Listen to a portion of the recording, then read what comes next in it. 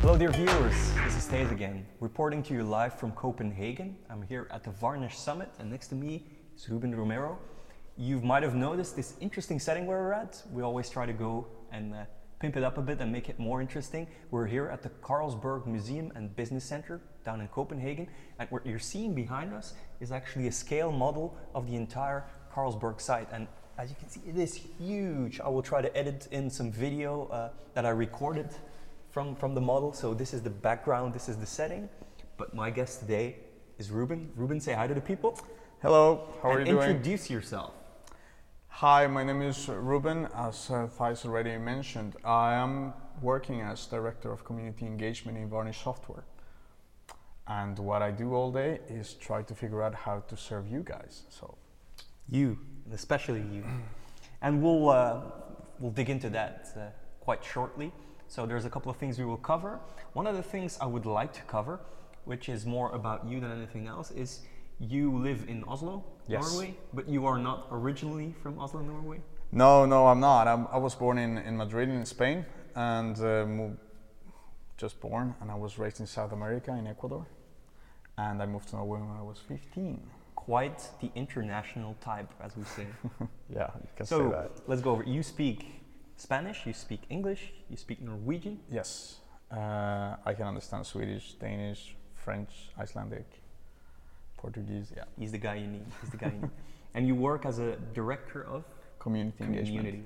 Yeah. Now, I'm a tech evangelist, I deal with communities in a lot of shapes and forms. Yes. Tell the audience how you deal with, like, what's your target audience, what are the difficulties you have, how do you try to solve them, what's the angle of your work, what do you do? Right. So, I mean, as you know, Varnish is at the very center of HTTP delivery for a lot of sites. Now, for those of you who don't know, Varnish is a reverse caching proxy or a HTTP accelerator, as they call it. It speeds up your website. You put it in front of your website and it will cache slow requests and make your website a lot faster. That's in a nutshell what Varnish does, and Ruben is the community manager on that. So as you were saying, I mean, like, you put Varnish, as you said, in front of your PHP application, and then it will speed it up between 300,000 times, like roughly, so that you can expect a huge improvement in performance. But I was saying that you know, our role being an HTTP like epicenter of delivery, you know, allows for us to have a lot of communities that use our software. So it's not only PHP that uses it, but just about any web framework or web-centered language. Applications built on top of those would have a lot of, you know, performance improvements possibly done by Varnish, Java, Go. Yeah, because that's the typical trade-off of having either a framework or a CMS, is you facilitate things for the general purpose audience. So you create something that is mainstream, but the downside about making something that is mainstream is you have to add all these bells and whistles and features for any other person who wants it, and that adds load on top of things. So the trade-off of that is you have a performance penalty, and that's what Varnish tries. I would describe it as just what you said. People have been focusing the first 2 decades of the web on features. And what we do is bring a tiny C layer of performance to the delivery of that web content. Which is required in this day and age because people are on the internet all the time. Yes. From all over the place. So that's due to the maturity of the internet, social media, Web 2.0, philosophy, all kind of devices, mobile, you name it. And we're stuck in this this is not going away. No, we're stuck in this era of the internet where downtime is unacceptable. Totally unacceptable. And, you know, people just leave your page if it's not fast. Or your API, or, you know, you have to have performance as part of your architectural design. And that's where we come in. Normally known in the web performance area, but it's also like now moving into APIs, being more and more used by applications. And so we're still relevant because of that, load balancing requirements and so on. Yeah, I see a lot of big clients or big companies out there, both purely web companies or big companies with a web presence that use Varnish. And I tweeted a picture a couple of hours ago with a slide that one of your colleagues showed with a lot of big companies. Can you name drop a couple of those companies so that our audience knows what kind of I think like the the biggest users, like in the online media world, for example, is the New York Times. Even their paywall technology uses like authorization and authentication within the cache. That would be a good example. I think as a foundation or as a big site, Wikipedia, the seventh biggest in the world. Yeah, it won't get much bigger than that. So yeah, No. if Wikipedia uses you, you better have a decent product. Yeah, PHP there in use with MediaWiki, and if you're interested in that, come to VarnishCon in Amsterdam. Wikipedia is coming. Yeah, I'll drop some information in the show notes about that event. Will I be speaking there? Yes. I will be speaking there. I'll be doing a workshop there. More about that. No spoilers yet. Yeah. So Later. but we'll mention it in the show notes. But something important, and I want you to elaborate on that. We've been talking about Varnish as it being a product, and you work for Varnish software as your shirt indicates. But it is an open source project. Yes, I think it's Tell us a important bit about that. to clarify that. I mean, Varnish Cache is the open source project that we have. And then we as a company focus obviously on the further development of Varnish Cache as part of the project, and build on top of that software around Varnish Plus, which is both a combination of support and software tooling for advanced users, CDNs, and so on. So how does that difference between the open source project and then your agenda as being part of Varnish software, how does that work from a community perspective? Because as a community person, you should know that, I'm one of those guys myself, as soon as you start talking marketing and sales pitches, you lose credibility. Yes, so you totally. need to find this sort of balance. I can give you my background, I think explains quite a bit on how and why I managed to do this. I've been a Linux user since over 20 years ago, as a desktop user. Whoa, brave man. That was very painful at the beginning. But I mean, it got me into the open source world and what it can mean. And now that open source has taken everything, free software is everywhere. At some point I became a Ubuntu member. So I'm a Ubuntu member, community member, and been active in a couple of projects there, among others, the Spread Ubuntu project. And at the same time, I've been working as a salesperson professionally for over 10 years.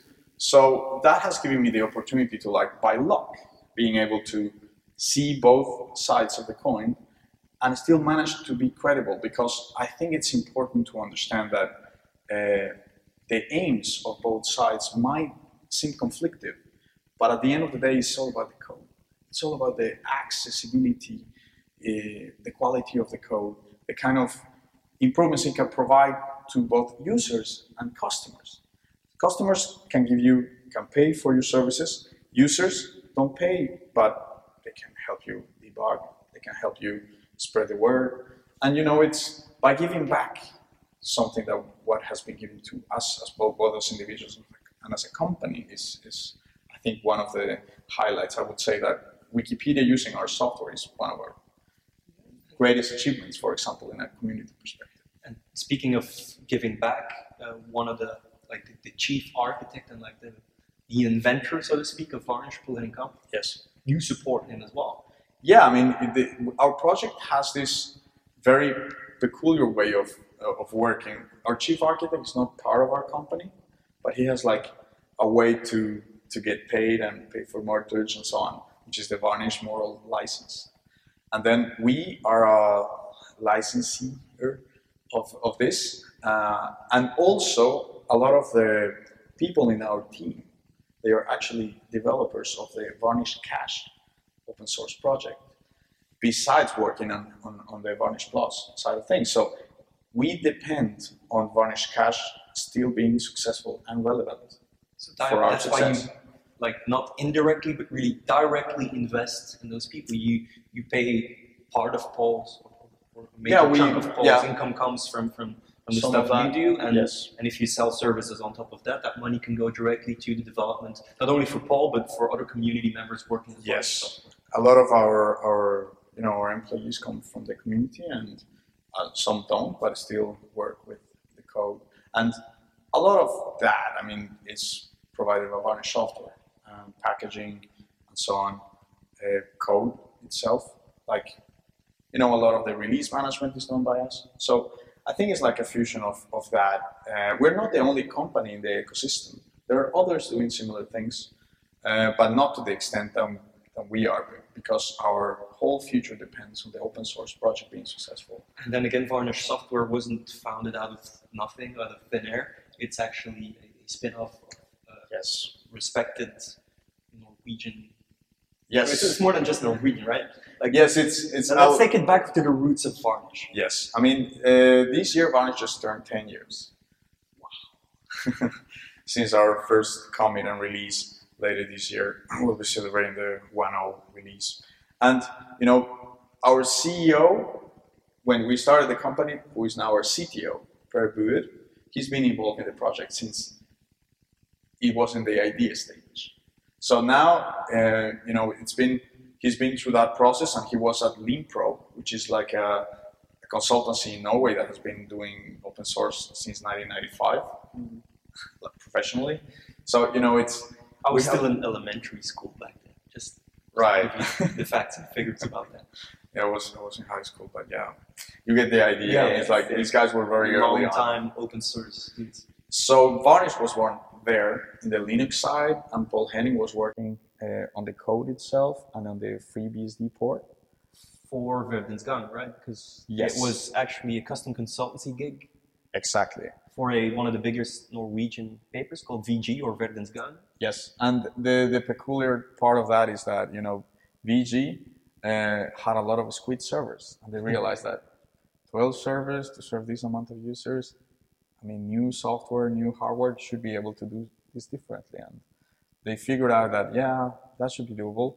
How do we go about this? And they contacted Paul, they contacted Limpro. So that was born there. Eventually, we merged with Red Pill, which is a Swedish open source consultancy as well. So Red Pill Limpro was born. And then a subset of then the people doing both, obviously the development and sales from Red Pill Limpro went to Varnish Software, of whom I'm one of. One of. Yeah. Cool. Yeah. That's quite an interesting story. Tell us a bit about the future of Varnish, because a lot of people know Varnish, it speeds stuff up, and like we had Varnish 3, which was a major release, Varnish 4 came along, lots of improvements. Any idea, or can you already give us some information about Varnish 5? Right, so... The things you can share.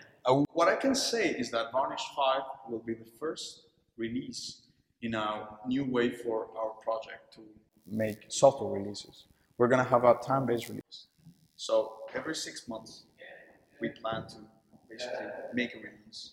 Caught what's in the tree, out.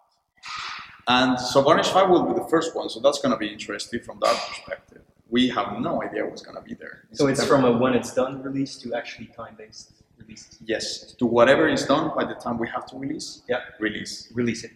We're aiming to work towards support for HTTP2. So that's the main focus of the project. That's interesting, now. Right? HTTP2, it's all the rage these days. I'm very excited about that. It's a hard thing to get right and performant at the same time. Because by design, the protocol is, it has its challenges. It obviously improves a lot of things. Yeah, sure. It's going to have to, because it's multiplexed, so it has over a single connection, lots of different streams can pass. It's not the protocol itself, but the implementation from the browser side said it needs to have TLS.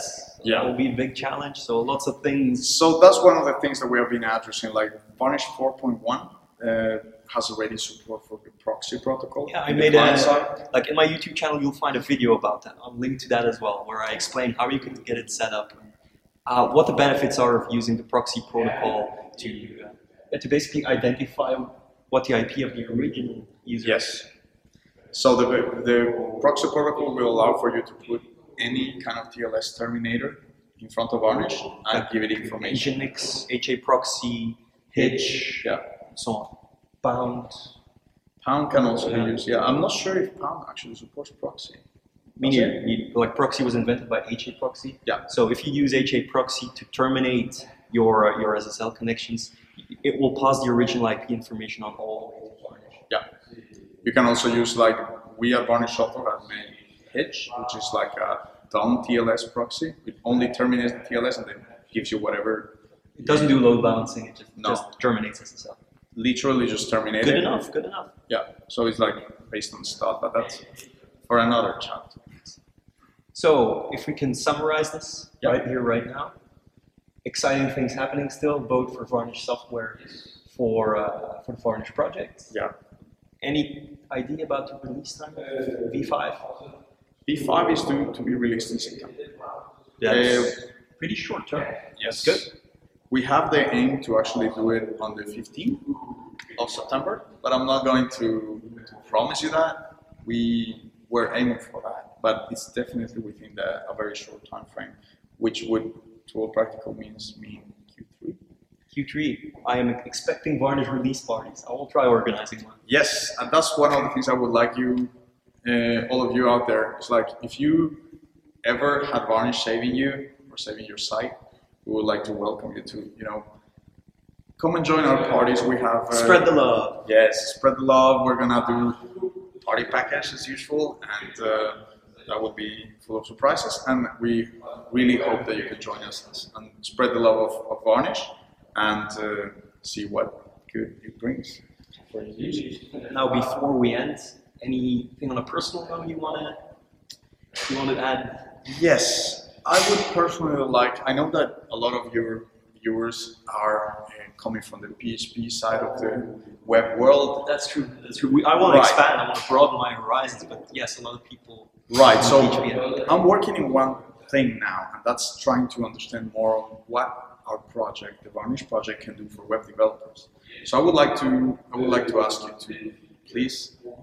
He will post a link on a survey I have running, which is also available at varnishcash.org.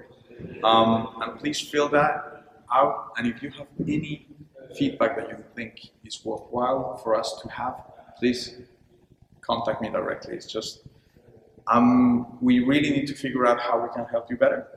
And we know already about many things we can do, but I'm always open for new ideas. So feel free. It's in your best interest. If you do this, it will directly have an impact on the Varnish project, and the Varnish project is there to speed up your website. So on that note, I would like to thank Ruben. Ruben, cheers for having me. Cheers for this nice environment. I will take the camera and show you even a bit more. Yeah, do that. Check this bad boy out. And with that, goodbye from Copenhagen, and see you on the next episode. Cheers.